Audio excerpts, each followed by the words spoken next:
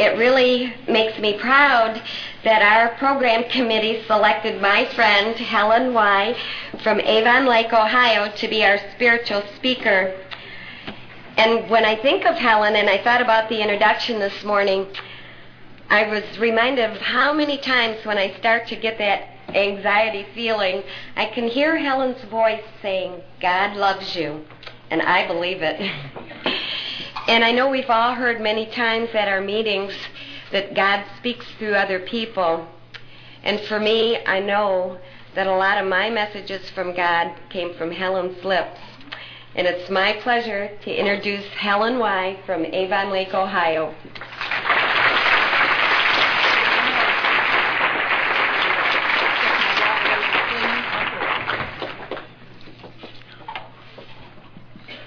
Good morning. I bring you good wishes from the Golden Crescent Information Service in Northern Ohio. There's a lot of my friends that are with us in spirit this morning. They gave me a fantastic send-off. I kind of envy the speakers that can get up here and can work without notes. I can't. I have so much to say that I can't sort through it and say all the things I need to say without keeping you here till sometime this afternoon. And when I first came into the program, one of the first steps that I began to work on, now this is a new person, remember, was that I finally could admit that I had one or two character defects. And I thought how nice it would be if I asked God to give me some humility. Well, when you ask things like that of God, He does answer, let me tell you. One of the ways that He's given me humility is that I can be right in the middle of saying something and my mind will go totally blank. And I have no idea what I've said previously.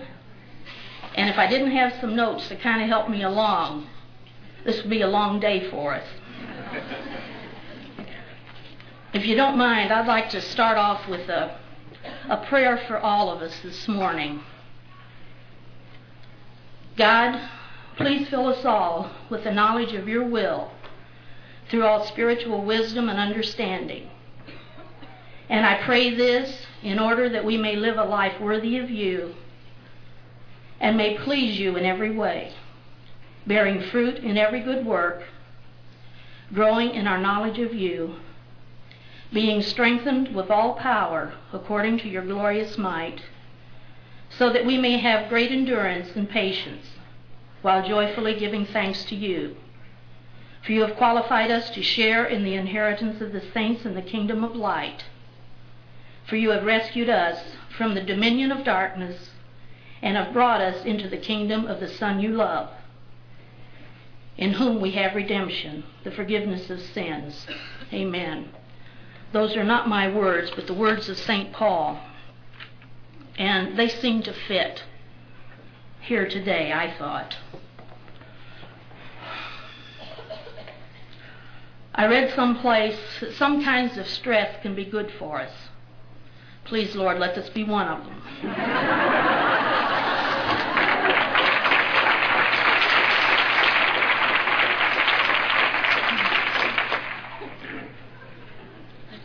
You don't know how grateful I am to be here today. In spite of the nervousness and the butterflies up to about here, I'm still grateful to be here. You'll understand once you've heard my story. This is not my favorite part of the program. In fact, fun-wise, it ranks somewhere down around the level of taking the 5th step. Or having root canal.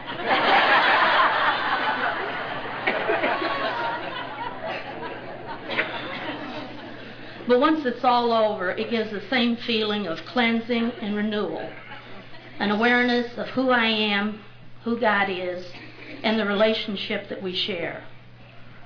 It also fills me with humility, love, and deep gratitude to God and to you. In 1982, I was asked to be the spiritual lead at our Ohio area fall assembly. And as I prepared my lead, I prayed that people wouldn't see me and think what a great job I had done, but would rather see what a great work God had done in me. After the meeting, an Allen teen, about 15 years old, came up, threw her arms around me, and said, "Yay, God." And to me, this is something I'll never forget, it was God's way of telling me that my prayer had been answered. Here goes the nervous part.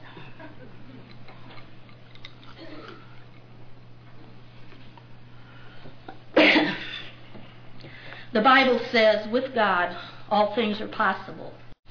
It doesn't say for God. We all know that God can do anything. It says with God. To me, this means that if I cooperate with God, that all things are possible. This is where the 11th step is so vital. Improving my conscious contact with God, asking for His will for me, and for the courage to cooperate with His will. If I hadn't allowed Him to take charge of my will and my life in step 3 and followed the guidance He gave, I wouldn't be up here this morning. You don't realize what a miracle it is for me to be up here. You see, I was in Al-Anon for about a year before my home group found out that I wasn't a mute.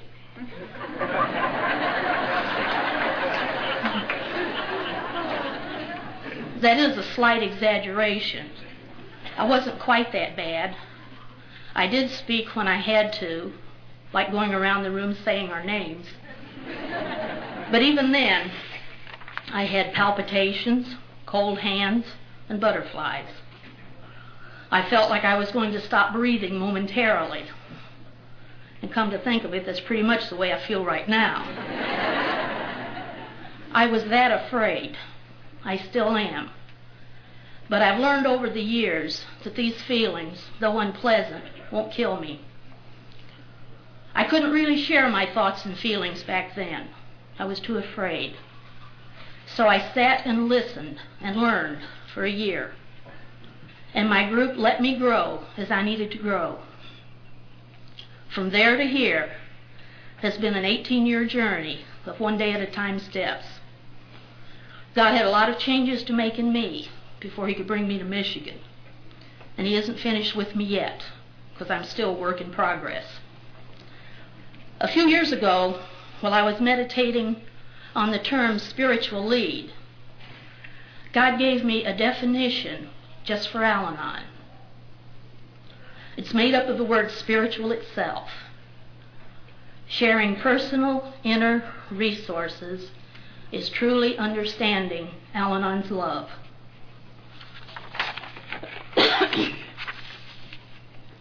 Love is the spirit of Al-Anon. Greater love hath no man than this, than that a man lay down his life for his friends. I want to take this opportunity to thank you, Al-Anon, for that portion of your life that you laid down for me.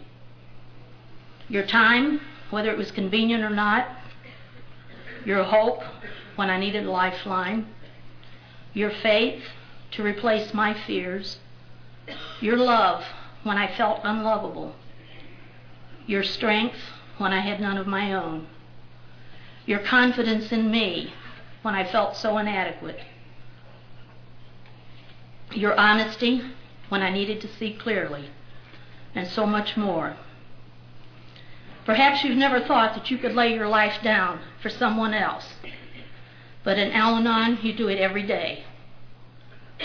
Perhaps not all at once, but piece by piece, with every smile, with every word of encouragement, with every phone call, with every hug, with every meeting, or through the many channels of service. And like the miracle of the loaves and fishes, there's more than enough to go around. The more you give away, the more you have to give. And the more you give, the greater your own blessings. Today, it is my turn to give back some of what has been given to me. For this opportunity, I'm deeply grateful, for I am very blessed. God is good to me. Since I've turned my will and my life over to Him, He has given me everything I've needed. Not everything I've wanted, but everything I've needed. Through His Spirit of love in Al-Anon, God has worked a miracle in my life. It is this miracle and my own personal inner resources that I wish to share with you today. I have nothing more precious to me to give to you. I only ask that you receive them with an open heart.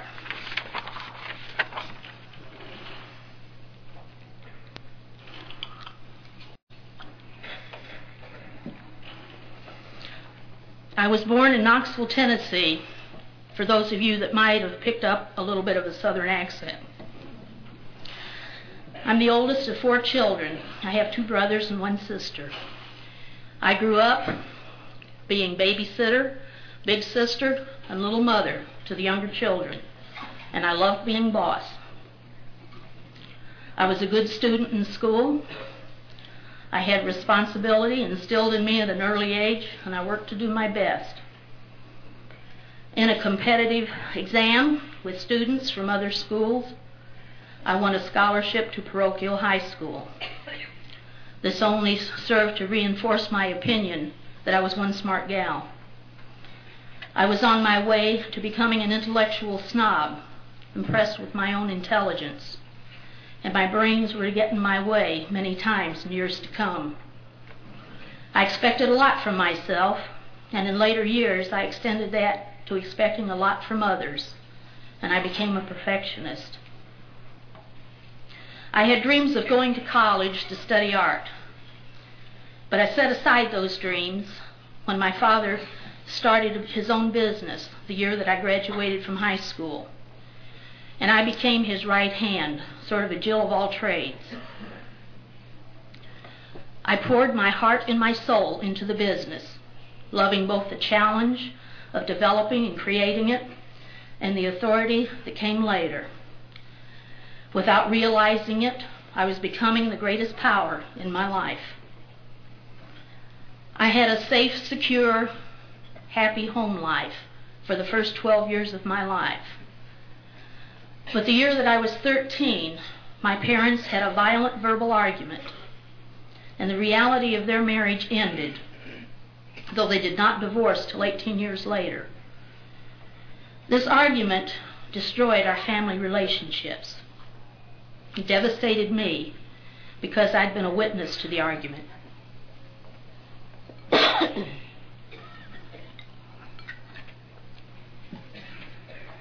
The atmosphere of the home changed from loving to more of an armed truce. It became an unhappy home. There were moments of happiness, but they were always overshadowed by unhappiness and insecurity. I loved both my parents, and I didn't want to blame either one of them for my misery, so I tried to understand what had happened between them. I thought if I could understand, then I wouldn't have to blame either one of them for my unhappiness. This pattern of understanding became a part of me, and I tried to understand why people did and said the things that they did. So I added analysis to my list of accomplishments. Can you see how well I was developing into the perfect wife for the budding alcoholic? I was 25 when I married, secure within myself that I was suitably mature. I knew my husband drank, but I'd never been around people that drank too much, and I knew absolutely nothing about alcoholism. My husband drank only beer, at least to my knowledge, and I didn't think that was too bad. But I do have to admit that for some reason it did cross my mind before we were married that someday he would have a drinking problem. And I remember very well saying to myself, I'll cross that bridge when I come to it. Well, cross it I did. The first 9 years of our marriage were good years. Bill controlled his drinking. He had something every day, but he rarely had too much to drink, and that seemed fairly normal to me. My life centered around him. I thought that I only needed him, my family, and a few close friends, and I shut the rest of the world out. I began to make him the source of my happiness, and I was determined to be the source of his.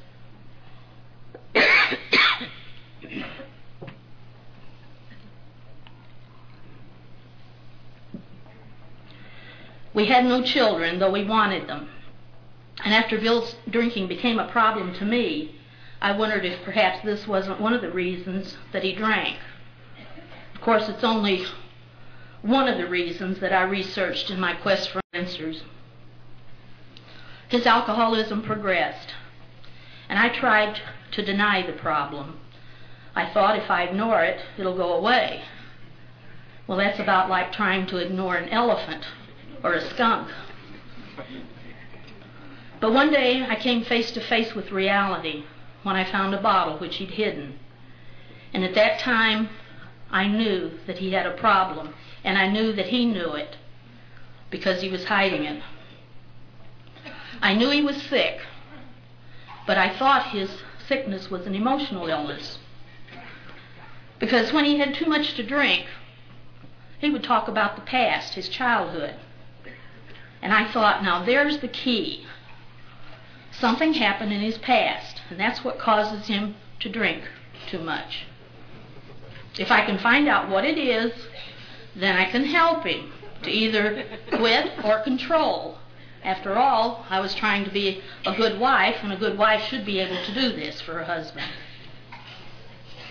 Now I know that he drank because he was an alcoholic, and it's the nature of an alcoholic to drink and get drunk. I tried to control his drinking. I thought if I can keep him busy, he won't have enough time to drink. That didn't work. I thought if I could get him interested in a hobby, that would help. So I went out and I bought him a movie camera and a projector. And the projector ran backwards as well as forwards so he could have fun with his movies. He used the camera one time. The projector he's never touched. And another thing that I used to try and control, and it took me several years in Al-Anon before I recognized this, was not getting my driver's license. It was getting very difficult to get him to go places. And I knew that if I had my driver's license, I'd never get him out of the house. He would say, "You can drive, you go." Our social life was practically non-existent. The bottle went wherever we did. I began to avoid family and friends to spare myself embarrassment. Our spiritual life was deteriorating. I'd grown up in church and parochial schools. I'd studied my religion for 12 years and learned it very well. I went through all the rituals of my church, and I considered myself a good member. We had gone to church together for a number of years, but bit by bit we found excuses not to go until we dropped out completely. I know today that my approach to God had been on an intellectual level. I'd never experienced Him in my life. I knew who He was, but I didn't know Him. I prayed at Him, but not to Him. He was way up there someplace, busy with more important things than me and my life. Bill's drinking continued to progress, and one day he was sent home from work in order to get help for his drinking. Well, he called AA, and he went to his first meeting. This AA's wife came over and talked to me about Al-Anon, and I listened. And when she invited me to a meeting, I very graciously declined, because after all, my husband was the one with the problem. There was nothing wrong with me. But I did go to AA with Bill.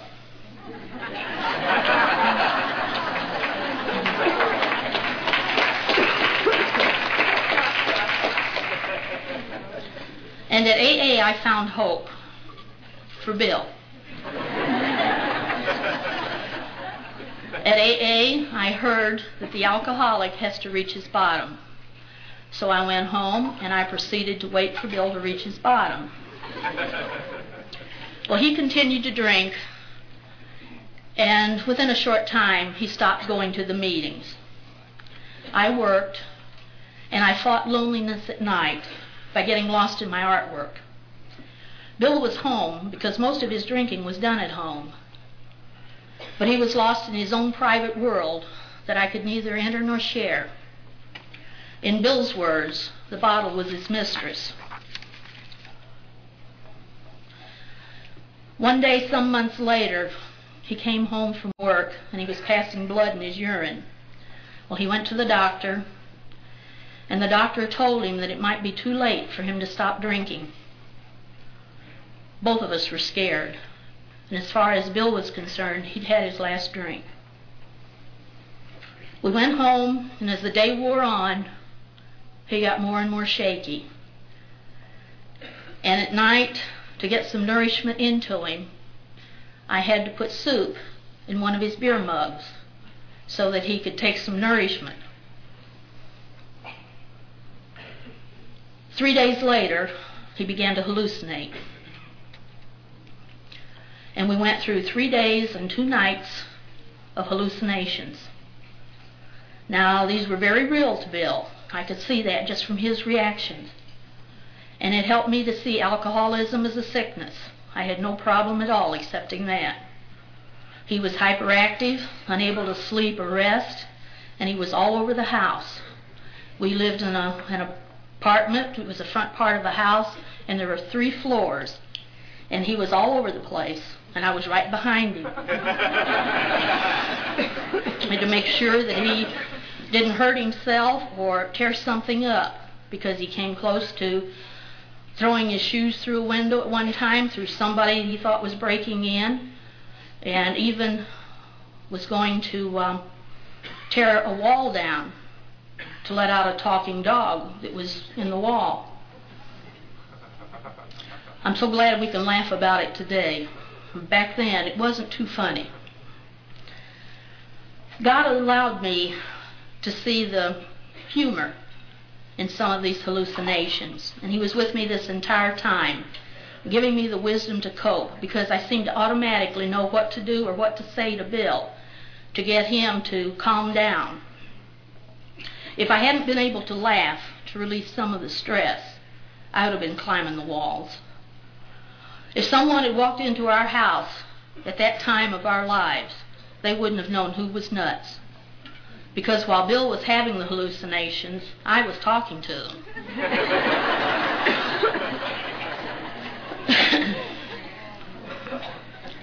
A few years after Bill sobered up, I heard about a man who had an alcoholic wife.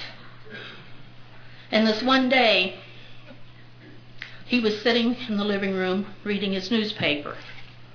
And his wife came in and sat down on the floor next to the coffee table and proceeded to go like this.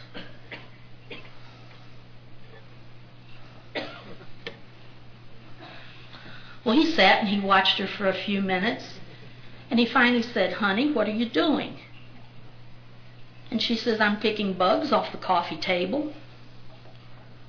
Well, he sat and he watched her for a few moments more, and then he laid down his paper, and he went over and he sat beside her and helped her pick bugs off the coffee table. I knew exactly how this man felt, because at that time I would have done anything to have helped Bill, to help him keep calm. He was finally hospitalized, and he was down to 145 pounds. And they told him in the hospital that if he continued to drink, he would have been dead within 2 weeks. When he came out of the hospital, he went to AA, and I went to my first Al-Anon meeting. I eagerly went to Al-Anon. I had a lot of faith in my ability to help my husband stay sober and to manage his life as well as I did my own. My first meeting was great. Al-Anon was a wonderful program, and you people really needed it.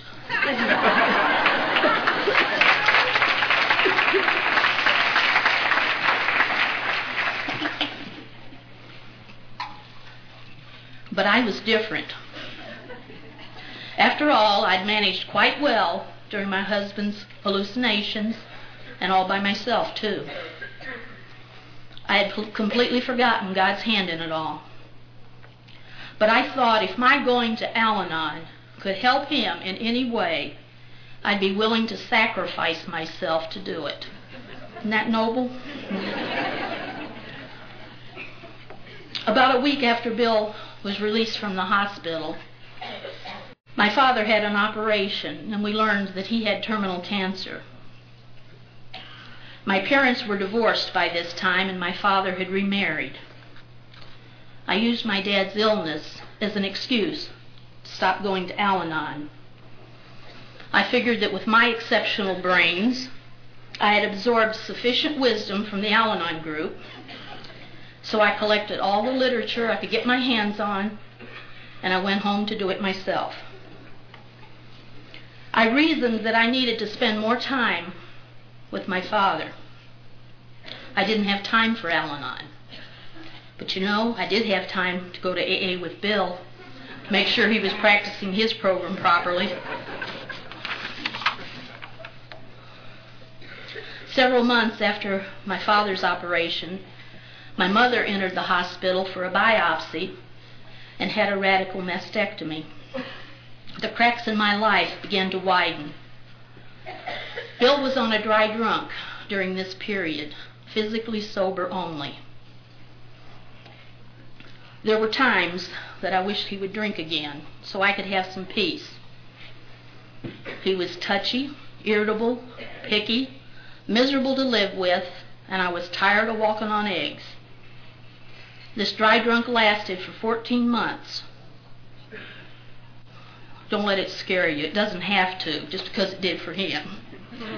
And then he started to drink again. My world began to crumble, and I began to be afraid. And one day we had an argument, and Bill left the house. And I was crying, and I couldn't stop. I'd never been this way before. I went all through the house trying to wash the dishes, make the bed, do something to help me stop crying. And nothing worked. Finally, I went down on my knees by my bed, and I said, God, help me. I can't help myself. That's the first honest prayer that I'd ever prayed in my life. The crying stopped immediately, and I had inner peace. God had finally gotten my attention. I ran back to Al-Anon. This time I was desperate and filled with fear. I'd come to the end of myself. My parents' cancer helped me to accept that I was not only powerless over their disease, but over Bill's disease as well. But most of all, I now knew that my life was unmanageable. At long last, I had become teachable. Al-Anon became the expression of God's loving care for me in my life, the power greater than myself. You were patient with me and loved me. You didn't force me to talk, but you let me sit and listen for a whole year. I took in all you had to say, and I learned from you. What you suggested, I did. For the first time in my life, I didn't follow my own counsel, for I no longer thought that I knew best. I drew greatly from your strength. You didn't know it, but all that I was learning from you, I was taking back to my parents, who needed spiritual comfort and support. I was sharing with them all that you gave me. I began to build my life around a spiritual program. Each morning I got on my knees and I asked God's help just to get through the day.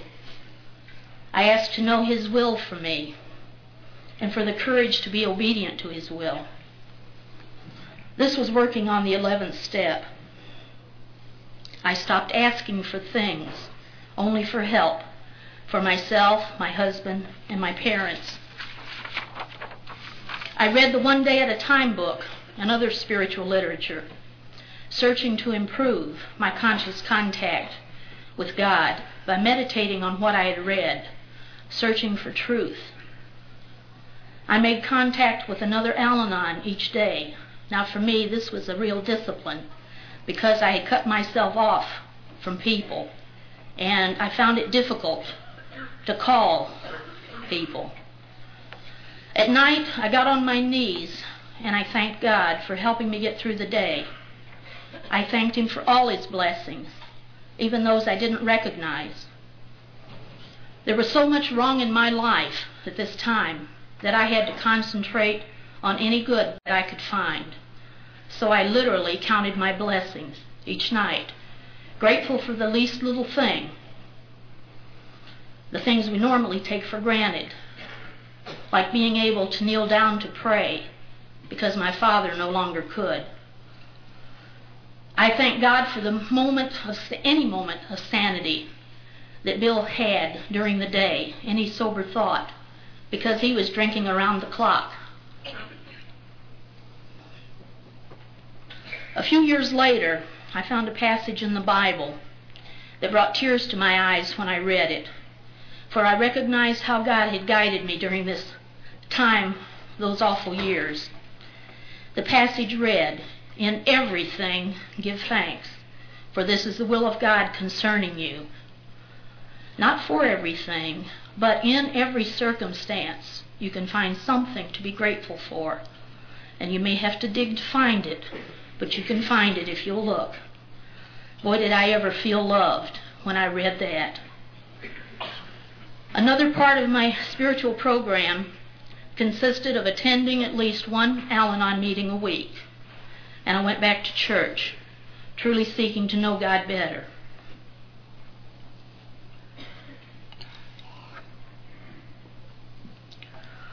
As Bill's drinking increased and his health decreased, Dad entered the hospital for a second operation, and a little later had a nerve block to lessen the pain that he was in.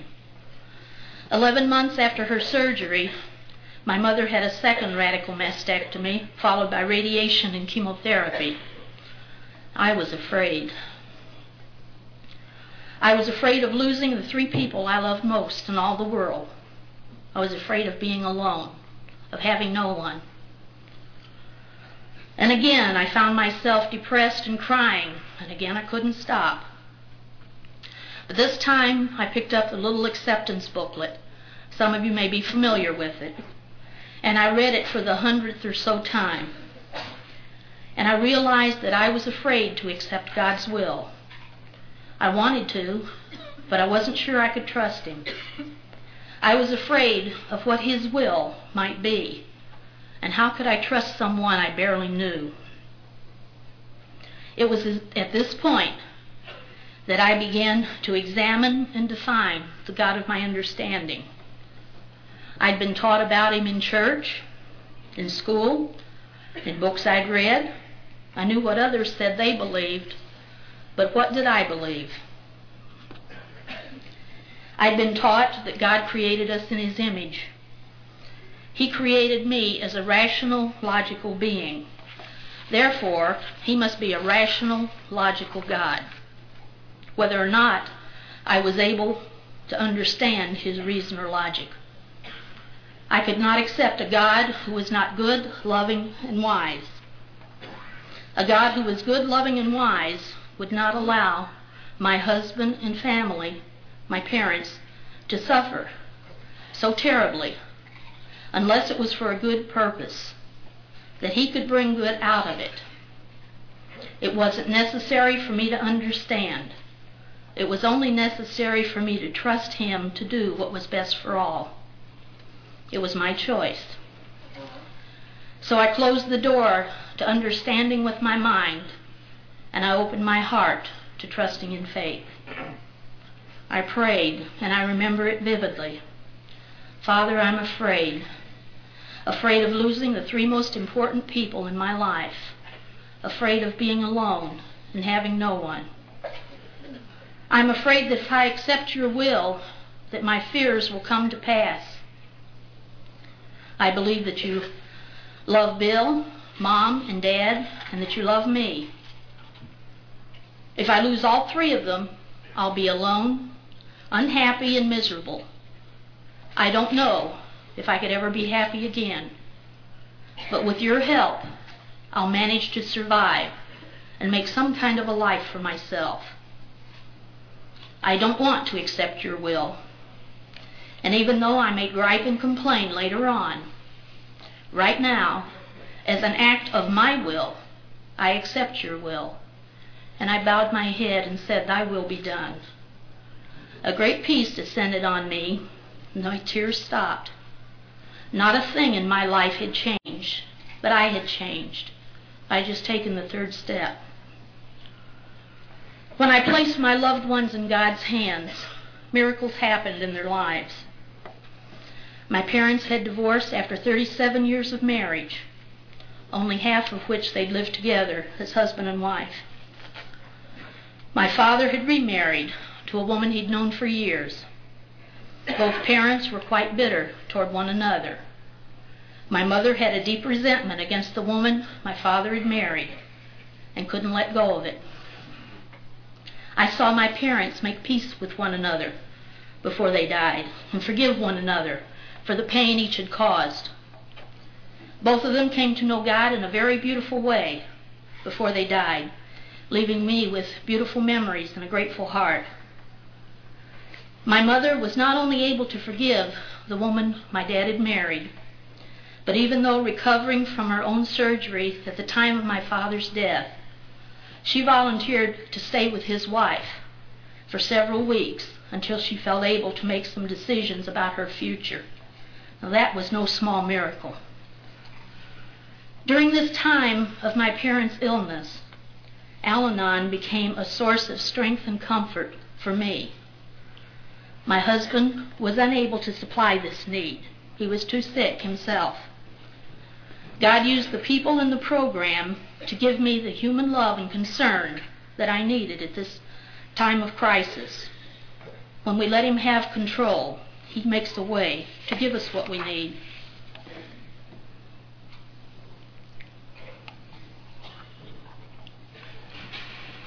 My father and his wife lived in Akron. It's about 60 miles away from us.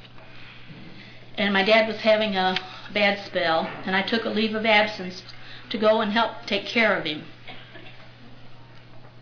Bill, of course, was drinking at this time, and he worked for General Motors. And General Motors was on strike this year, and I knew that Bill would have more time to drink. But when Bill had started to drink again, he'd come close to committing suicide. So it was in the back of my mind, the risk that I was taking by leaving him alone. But I knew that I couldn't help Bill, and I could help my father. So after much prayer and thought, I decided to let go and let God. And as I pulled out of the driveway heading for Akron, I said, Father, take care of him. Only you can help him. I can't. My dad and I grew very close during this period, and I shared my program with him. And I also learned to give him shots for the pain. I would come home once a week on my meeting night to be with my home group, for this is where I drew my strength. I didn't even try the groups down in Akron. I had to be with people that I knew and that knew me. After a few weeks, I was called back to work, and I didn't want to leave because I was afraid my dad would die. But I returned home, and Bill was hospitalized the next day. When he got out of the hospital this time, he was totally different. He had an easy-does-it attitude. He was physically and mentally sober. And he was sober when my father died the following June. In October, after my father died, we went on vacation to visit Bill's family. And 10 minutes after we pulled in the driveway, Bill took his first drink. Needless to say, that was one sorry vacation. Thank God we only had a week.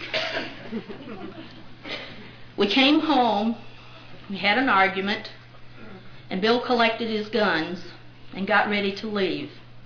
He said that he had something to do. Well, I was afraid that his something to do meant that he was going to kill himself.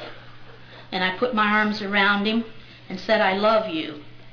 Because the self-hatred that was just coming out of him, love was the only thing I knew that could fight that self-hatred. He said, let go.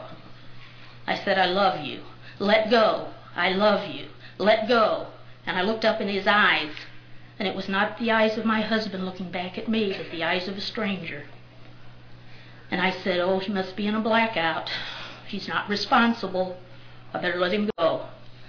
So I released him, and he left. In a panic, I called his sponsor, and his sponsor calmed me down and said, he'll be okay, just let him go.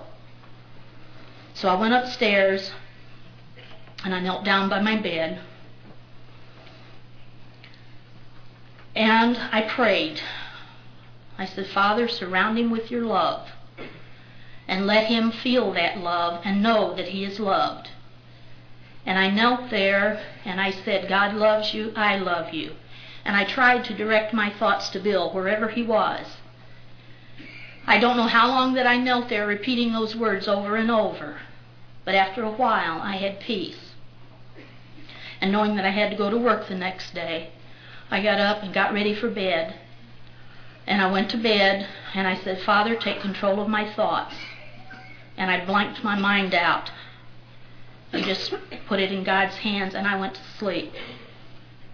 I was at work the next day, and Bill called. He said, the bad pennies returned. I'm going to gather my things and leave. And I asked him if we could talk first. He said, okay. Well, I went home, and we talked. And he told me that he'd driven all over the state during the night. Just first one way, then another. There was no reason to it at all. He was just running. He said, but you know, he said, I had the strangest feeling. I felt like someone was in the car with me the whole time. And I said, honey, there was. And I told him about my prayer.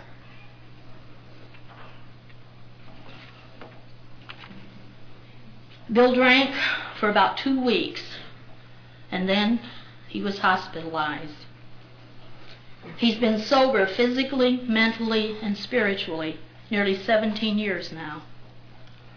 My mother fought the cancer as it spread through her body, finally dying of a brain tumor 3 years and 1 week after my father died.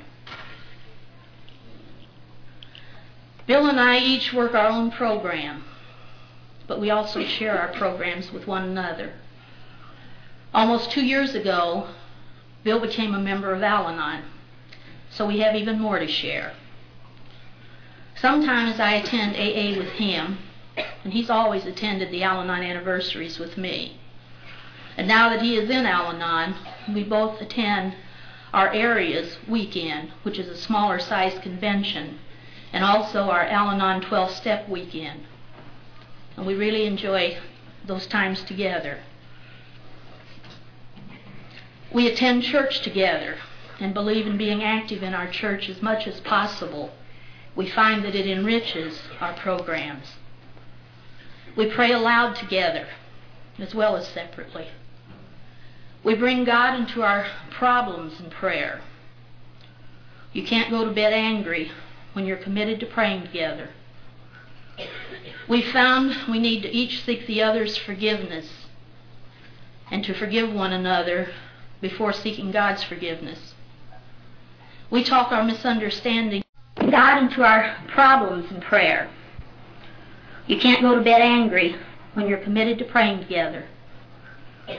We found we need to each seek the other's forgiveness and to forgive one another before seeking God's forgiveness.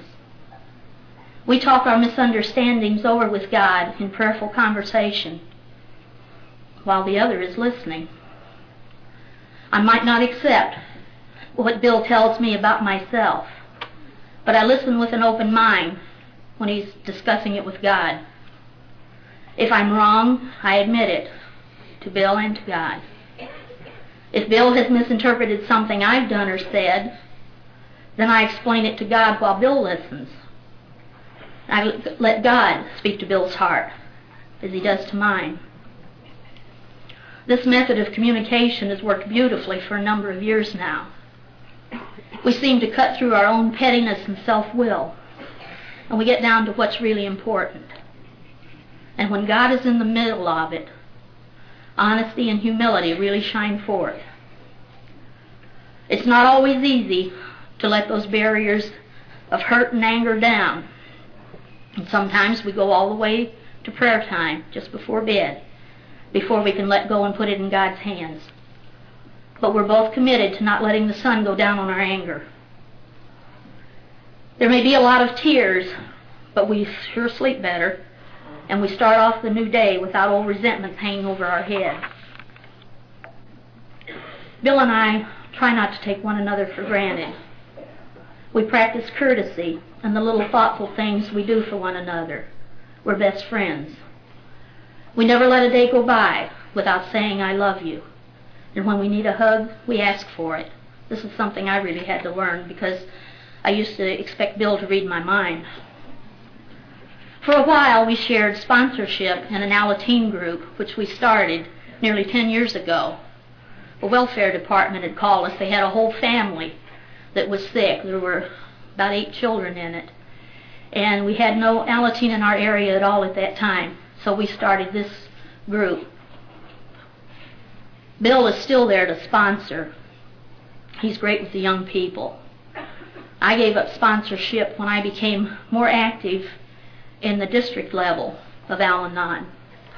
I've had several offices there, and I was privileged to help start our local information service and to help set up our answering service. And last year I finished my term as GR of my group. And service work has helped to restore some of my confidence and self-esteem. It's very rewarding, and I urge all of you to give it a try. You sure won't regret it.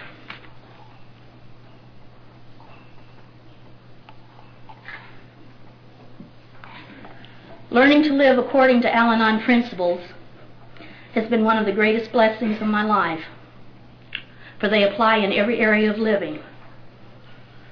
A year ago this very month, I found a lump in my breast. A biopsy revealed a very aggressive, rapid-growing cancer. The tumor was approximately 2.5 by 3 inches in size at that time. The doctor told me that on a scale of 1 to 4, with 4 being the most serious, I was at stage 3. The surgeon and oncologist agreed that the best course of treatment was to give me 3 months of high-powered chemotherapy, then perform a partial mastectomy, and then follow this up with an additional year of chemotherapy. Hearing that you have cancer hits you pretty hard. You come face to face with your own mortality. Believe me, nothing will help you get your priorities in order any quicker. It becomes very easy to decide between what is important and what isn't. As has become our habit, my husband and I turned to God immediately, placing everything in His hands each day.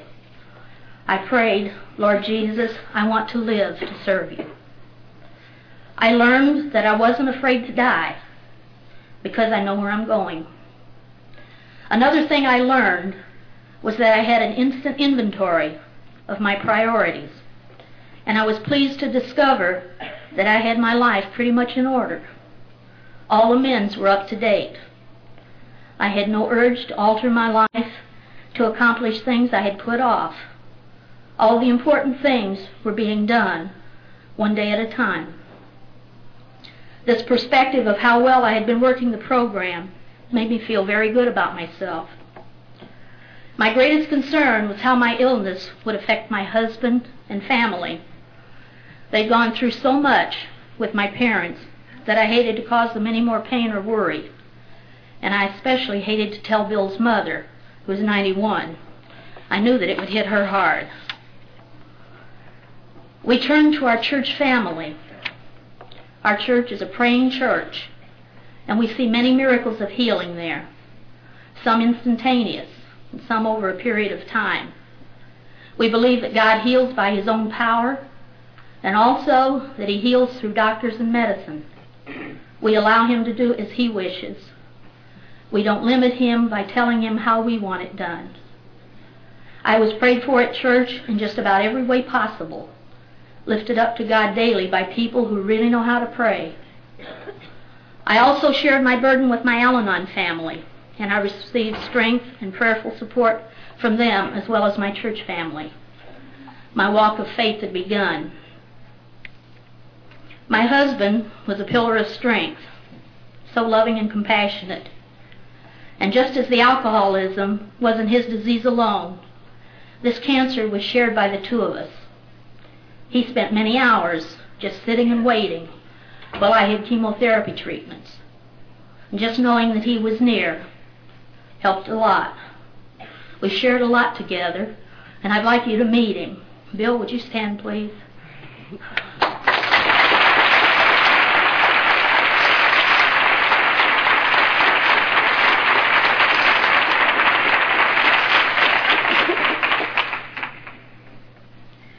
I had no ill feelings or pain whatsoever from the cancer. The only time I ever felt sick was when I had chemotherapy intravenously at the hospital. That took between 4 and 5 hours, and I wouldn't wish it on my worst enemy. Through the grace of God, I was spared most of the side effects of the chemotherapy. I did have the weakness and fatigue and severe nausea at times, and this meant 2 days in bed. But these feelings passed within 2 days, and I felt normal once again. So 2 days every 4 weeks wasn't too bad. I went through the trauma of losing my hair, which was about like losing my sense of my own identity. I experienced grief. Grief for the loss of my hair, and grief over the coming mutilation of my body. Grief for others who were going through the same thing that I was going through and worse. I prayed for them. I allowed myself to be human and cry when I needed to. I would ask my husband to hold me and let me cry a moment, and he always did. I knew it wasn't self-pity that I was feeling, but the tears were a necessary outlet for the stressful situation that I was in. The tears helped keep me from depression. Another thing that helped keep depression at bay was keeping my sense of humor. God in His wisdom showed me the way in His own unique manner. As my hair began to come out, I would comb it very carefully each time. Then I would cry. I thought, this is ridiculous. Tomorrow, I'm going to brush it all out, then cry once and for all and be done with it. And that's exactly what I did. I brushed and brushed till there were only traces of my crowning glory. I looked at myself in the mirror, a pitiful sight. I went in and knelt by my bed, and I cried. After I finished, I prayed, Lord, I need a word of comfort from you. So I got my Bible and just flipped it open at random, and my eyes rested on these words. But the very hairs of your head are all numbered.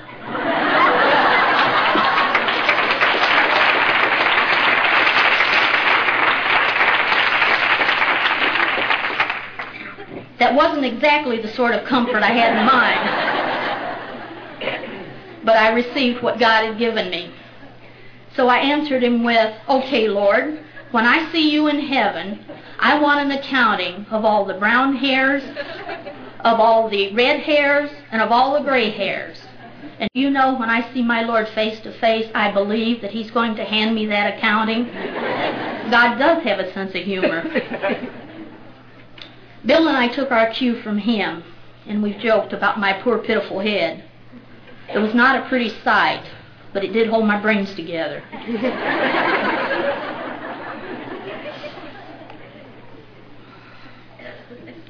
Tears and laughter are great stress relievers. I am happy to tell you that not once during this past year have I been depressed. Everything I had learned in Al-Anon, I used to make the year as normal as possible. I found happiness and serenity in a very difficult situation, and I continued my spiritual growth. And God taught me a lot during this past year. The habit I'd formed of living one day at a time was never more appreciated. God was in charge of my treatment. The doctors were doing their part, and I had my part to play in my recovery. I had the doctor schedule my treatments around church and my Al-Anon meeting to keep as much normalcy in my life as possible. Each day was precious, and I was determined to get the most from each one. Not one of us knows if we will be given another day, so it's important that today be full. I was filled with such inner peace that I marveled. Then one day as I read my Bible, I found the key to why I had this peace. I want to share this with you because you will recognize it as the basis for Al-Anon wisdom. It reads, "Have no anxiety about anything, but in everything, by prayer and supplication, with thanksgiving, let your requests be made known to God, and the peace of God, which passes all understanding, will keep your hearts and your minds in Christ Jesus." In other words, let go and let God. This I had done, laying my needs before God, praying and asking Him to take care of me, and thanking Him for all His blessings. I had fulfilled the requirements. Therefore, I had His peace. The scripture went on to say, "Finally, brethren, whatever is true, whatever is honorable, whatever is just, whatever is pure, whatever is lovely, whatever is gracious, if there is any excellence, if there is anything worthy of praise, think about these things, and the God of peace will be with you." In other words, guard your thoughts. Don't dwell on negative things. I was very careful of the thoughts that I allowed to dwell in my mind. I knew how my mother had suffered from breast cancer. I refused to allow myself to even think about it. I was not my mother. When such thoughts would begin to come in, I would sing, make a phone call, or do something that called for concentration. I found that when your mouth is moving, making a joyful noise, you can't think negative thoughts. Try it. It works. Once again, I fulfilled the requirements, and the God of peace was with me. If you think about it, I was living the serenity prayer, changing the things I could think. Oh boy. Changing the things I could change. My thoughts. I share these things with you because they will work for you too, whether living with an active alcoholic or any other crisis in your life. They work not because I'm special, but because they're special principles. Last October I had surgery. The surgeon told me that he was going to remove a third of my breast plus the lymph nodes under my arm.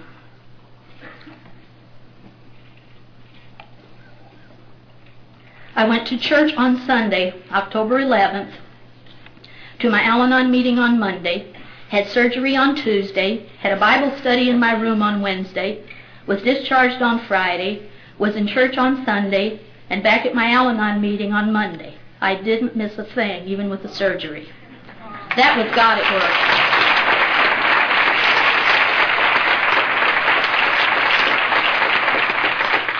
My husband told me I didn't even get pale after surgery. As it turned out, the surgeon removed only a quarter of my breast. He couldn't locate the tumor. I didn't require any medication for pain, nor did I have to do the exercises they give you after this type of surgery, because except for heavy lifting, I began to use my arm normally, and I had full use of it.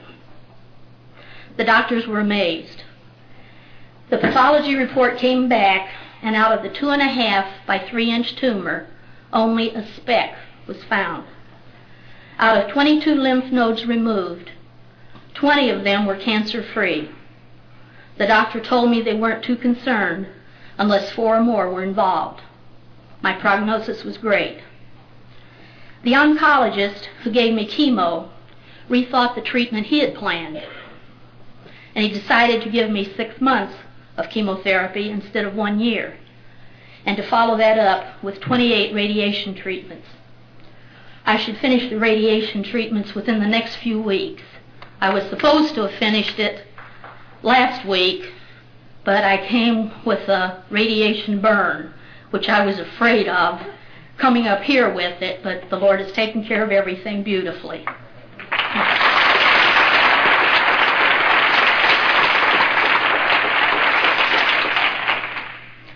At the beginning of my illness, I heard the doctor's diagnosis and their prescribed treatments. I did not accept their word as absolute. They reckoned without God and the power of prayer and faith. These are powerful spiritual forces. I saw both doctors change the treatment they had planned. All the things that could have happened, all the side effects I could have had, never came to pass. I'm glad I didn't waste time worrying. After all, Al-Anon had taught me, if you pray, why worry? Worry is a side effect of fear, and fear is the absence of faith. When I was asked to submit a tape of my lead to the committee for this convention, I was overwhelmed. To even be considered is an honor, and I thank you for honoring me. I feel the honor belongs to my whole area there because they were my teachers. I put it in God's hands, and I sent my tape. A couple of weeks later, this happened. On the second night, after I had one of my chemo treatments, I was lying awake in bed. One of the side effects of the medication that they were giving me to help control the nausea was insomnia on the second night. The body's relaxed, but the mind is super active. As I lay there, all of a sudden, an inner voice said to me, "You will be going to Michigan." I wasn't even thinking about it. Now, I've heard God speak to me in that still small voice before, but I never heard Him tell me something that was going to happen.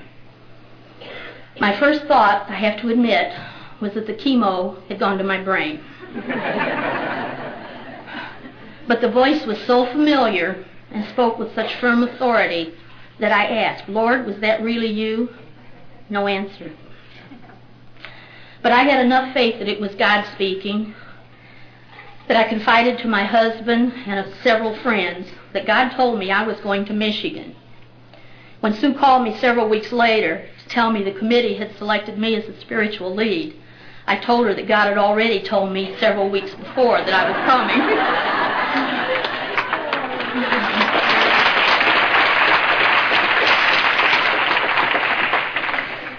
I really don't know what she thought, but I can guess. There was a time I wouldn't have told anybody that, but anymore, I don't care if people think I'm nuts. That's all right. Why would God work this way? Well, do you remember the prayer I prayed? Lord Jesus, I want to live to serve you. I believe that God is telling me that my work for Him isn't finished yet. I believe it is a confirmation of my healing. The doctors won't consider me cured until I've been found cancer-free for 5 years. I don't believe God wanted me to wait that long to hear the good news. So He told me Himself in this very special way. What do you think?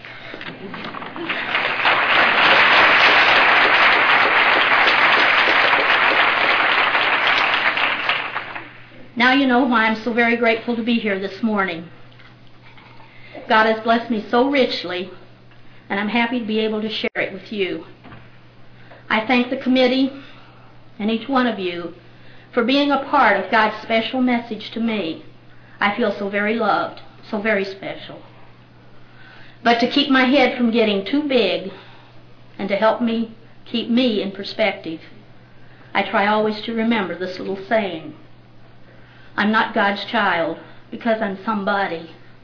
I'm somebody because I'm God's child.